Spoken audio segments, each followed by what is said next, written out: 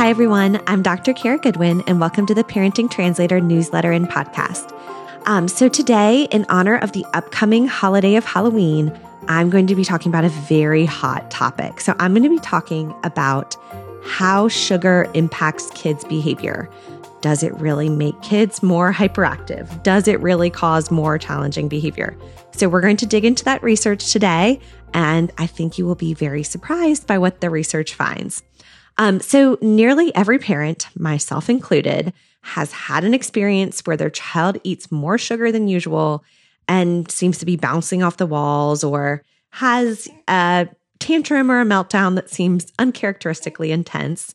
And we might laugh it off as a quote unquote sugar high, or we might even swear that they will never be allowed to eat some sugary food that they had, or a particular quantity of sugary food ever again. And this experience happens commonly at holidays like Halloween and Easter, when candy and sugary treats seem to be provided without restriction. So does the research actually back up this common experience? Does sugar really negatively impact children's behavior? So this is very surprising, even to me. Research consistently finds that eating sugar does not have an impact on the behavior of children. So there was a meta-analysis, and a meta-analysis is a study that combines data across multiple studies. So these studies allow us to look at patterns that can be seen across studies. And this meta-analysis found that sugar did not seem to significantly impact the behavior, cognitive functioning, which is children's thinking skills, or academic performance of children. The meta-analysis included 23 studies involving over 500 children. Some of them were conducted in a laboratory and some in more real-life situations like the child's school. And all studies included in the meta-analysis were experiments that compared the children's behavior and cognitive and academic performance after eating sugar versus eating a placebo, which in this case had to be aspartame or saccharin, because it had to have a sugary taste to make the children think that they were eating sugar. So this meta-analysis suggests that sugar does not seem to impact children on average, but there have to be some children who are more sensitive to sugar and react negatively to it, right? So to address this question, another study compared school-age children who, according to their parents, were more sensitive to sugar versus preschool children who were not reported to be sensitive to sugar. And the researchers asked the parents to try the following diets for 3 weeks. So first, a diet high in sugar with no artificial sweeteners. Second, a diet low in sugar but high in aspartame, which is an artificial sweetener, which has also been suggested to be a cause of hyperactivity. And a diet low in sugar but high in saccharin, which is another artificial sweetener, which has not been linked to hyperactivity. Because some people criticize the previous studies saying, comparing sugar to aspartame is not a great comparison because aspartame is also been linked to hyperactivity. So parents were told in all of these diets to avoid any artificial coloring, additives, preservatives, and the researchers found no differences in behavior, attention, hyperactivity, mood, executive functioning, or academic performance in either the typical preschool children or the sugar-sensitive children on any of the 3 diets. In fact, the researchers tested 39 different variables and found no difference among the diets on any of these variables. Some studies have even found behavioral and academic benefits immediately after eating sugar. So one study found that children who drank a high sugar beverage showed improved memory and classroom performance when compared to children who drank a sugar-free beverage. Another study examined the impacts of sugar on the behavior of juvenile delinquents and found that when they ate a high sugar breakfast, they showed improved behavior on some measures when compared to children who ate a sugar-free breakfast. And finally, research found that children who ate a high sugar snack showed improved memory compared to children who ate an artificially sweetened placebo snack. So researchers try to explain these findings. Researchers speculate that the brains of children may require more glucose to operate efficiently. And translation here, glucose is what your body breaks down all sugary foods into, and glucose is the primary source of energy for the brain. So this could explain why behavior and academic performance may be improved after eating sugar. So there are a lot of critics of the studies above, and they have argued that these experiments do not represent how sugar is consumed in real life, and that even following children for 3 weeks is too short of a time period to see significant results. Another limitation of these studies is that they compare the impact of sugar to a placebo, which is most often an artificial sweetener such as aspartame or saccharin.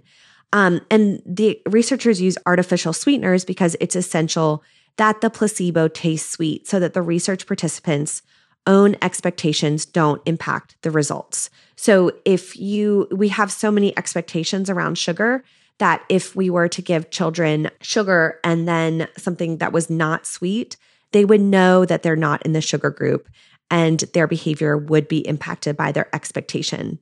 So we don't really know from research very clearly the impact of artificial sweeteners on children's behavior. So that's a big issue with this research, that they are mostly comparing sugar to artificial sweeteners, and we don't know what is the impact of artificial sweeteners on behavior. So another study that helps to address some of these concerns looked at sugar consumption of children in quote unquote real life. And the researchers found that 81% of the children in this study exceeded the recommended sugar intake with, this is a very shocking statistic. They found that the average child in this study consumed the amount of sugar in 22 Oreos per day. So these kids were eating a lot of sugar. But still, even in these kids that were eating high levels of sugar, they did not find that the level of sugar consumption was linked with any behavioral or sleep measures in real life. However, it's important to note that the study is correlational, meaning that we cannot use it as evidence that sugar does not cause behavioral sleep problems, only that it is not linked to behavioral or sleep problems. So if you are a parent like me who feels like you have seen this sugar high in real life in your kids, you're wondering, how can this be true? This research is limited. I've talked through some of the limitations, but it does consistently show that sugar is not linked to behavior problems in children. And you might be thinking of a specific instance when you feel like your child has definitely been negatively impacted by sugar and wondering how nearly every parent has experienced this. How could that be true if it has no impact, if sugar has no impact on behavior? So one reason could be parent expectation. So there's a really interesting study that found that when children were given a placebo and their parents were told it was a high dose of sugar, the parents reported that their children were significantly more hyperactive. So social reinforcement may encourage these expectations. So when a parent says, oh yeah, my child seems like they're on a sugar high, and other parents around them are like, yeah, that's true, then this makes this expectation even stronger. So this is just a very strong expectation that we have in our society that sugar leads to hyperactivity. And another reason is, as parents, we're often looking for an external explanation for our children's behavior.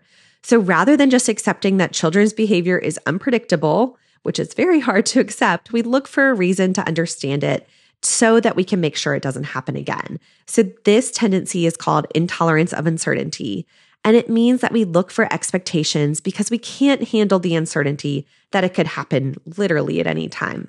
So supporting this idea, research finds that mothers with more cognitive rigidity, meaning those who are more intolerant of uncertainty, are more likely to expect behavior changes with sugar. The experience of seeing your child having a sugar high may also be explained by a confirmation bias. And a confirmation bias means that we tend to remember experiences that match our expectations, and we don't pay attention to experiences that don't. So all the times that your child ate a lot of sugar and they were totally normal, you don't remember, but you do remember that one time that they ate a lot of sugar and lost their mind. Finally, the situations in which children typically consume sugar, such as birthdays and holidays, may make a child seem more hyperactive due to the excitement or the sensory overstimulation of the birthday or holiday. So, in other words, it may be the situation and not the sugar itself that causes the behavior.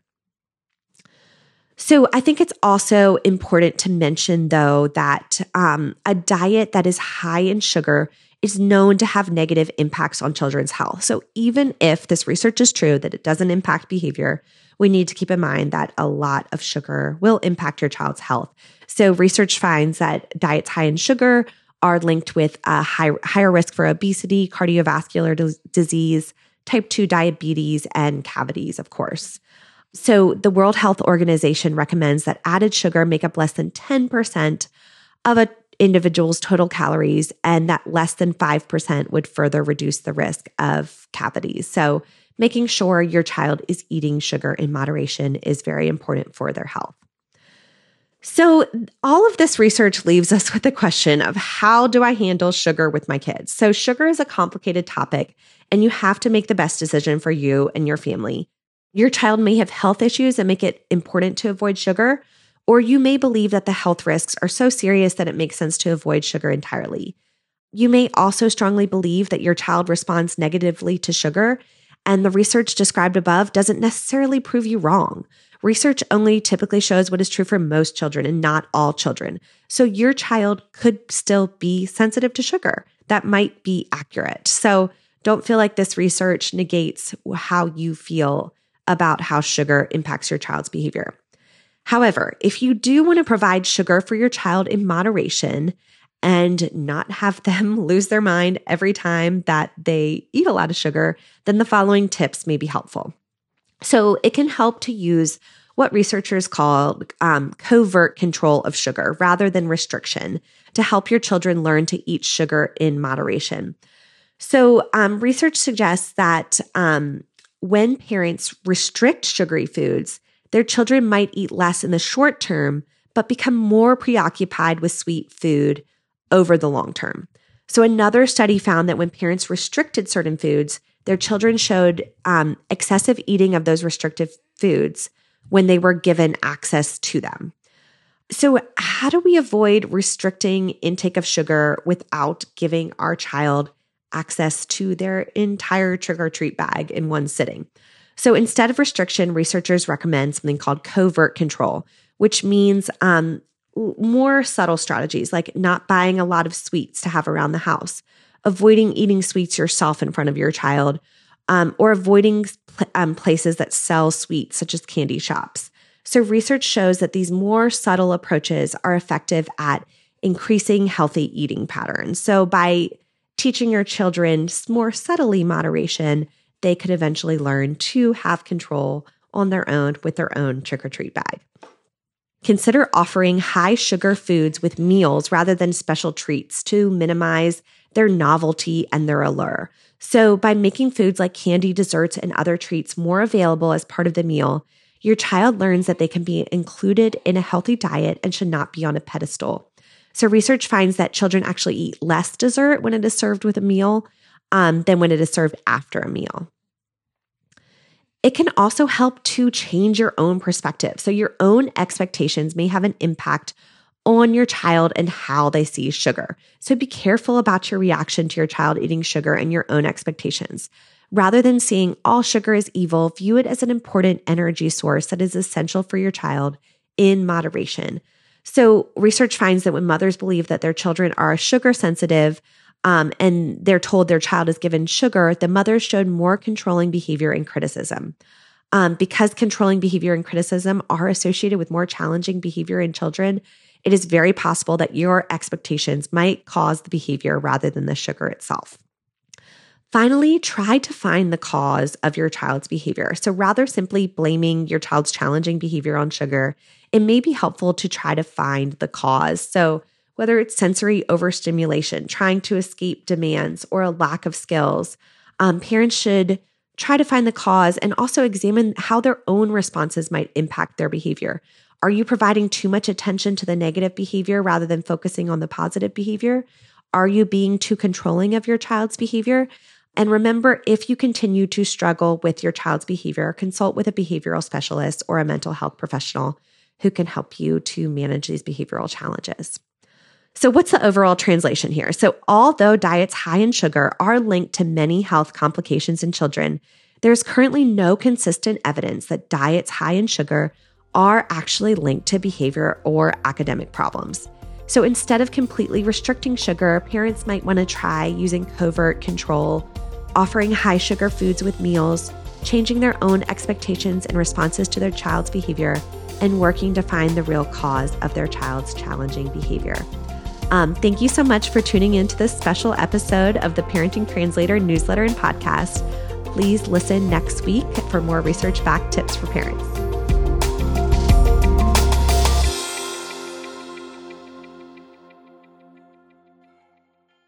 Parenting Translator is a nonprofit organization, so all of these podcasts and the information they provide are given to you for free. If you would like to support our work, please subscribe to this podcast and rate and review it. Thank you so much.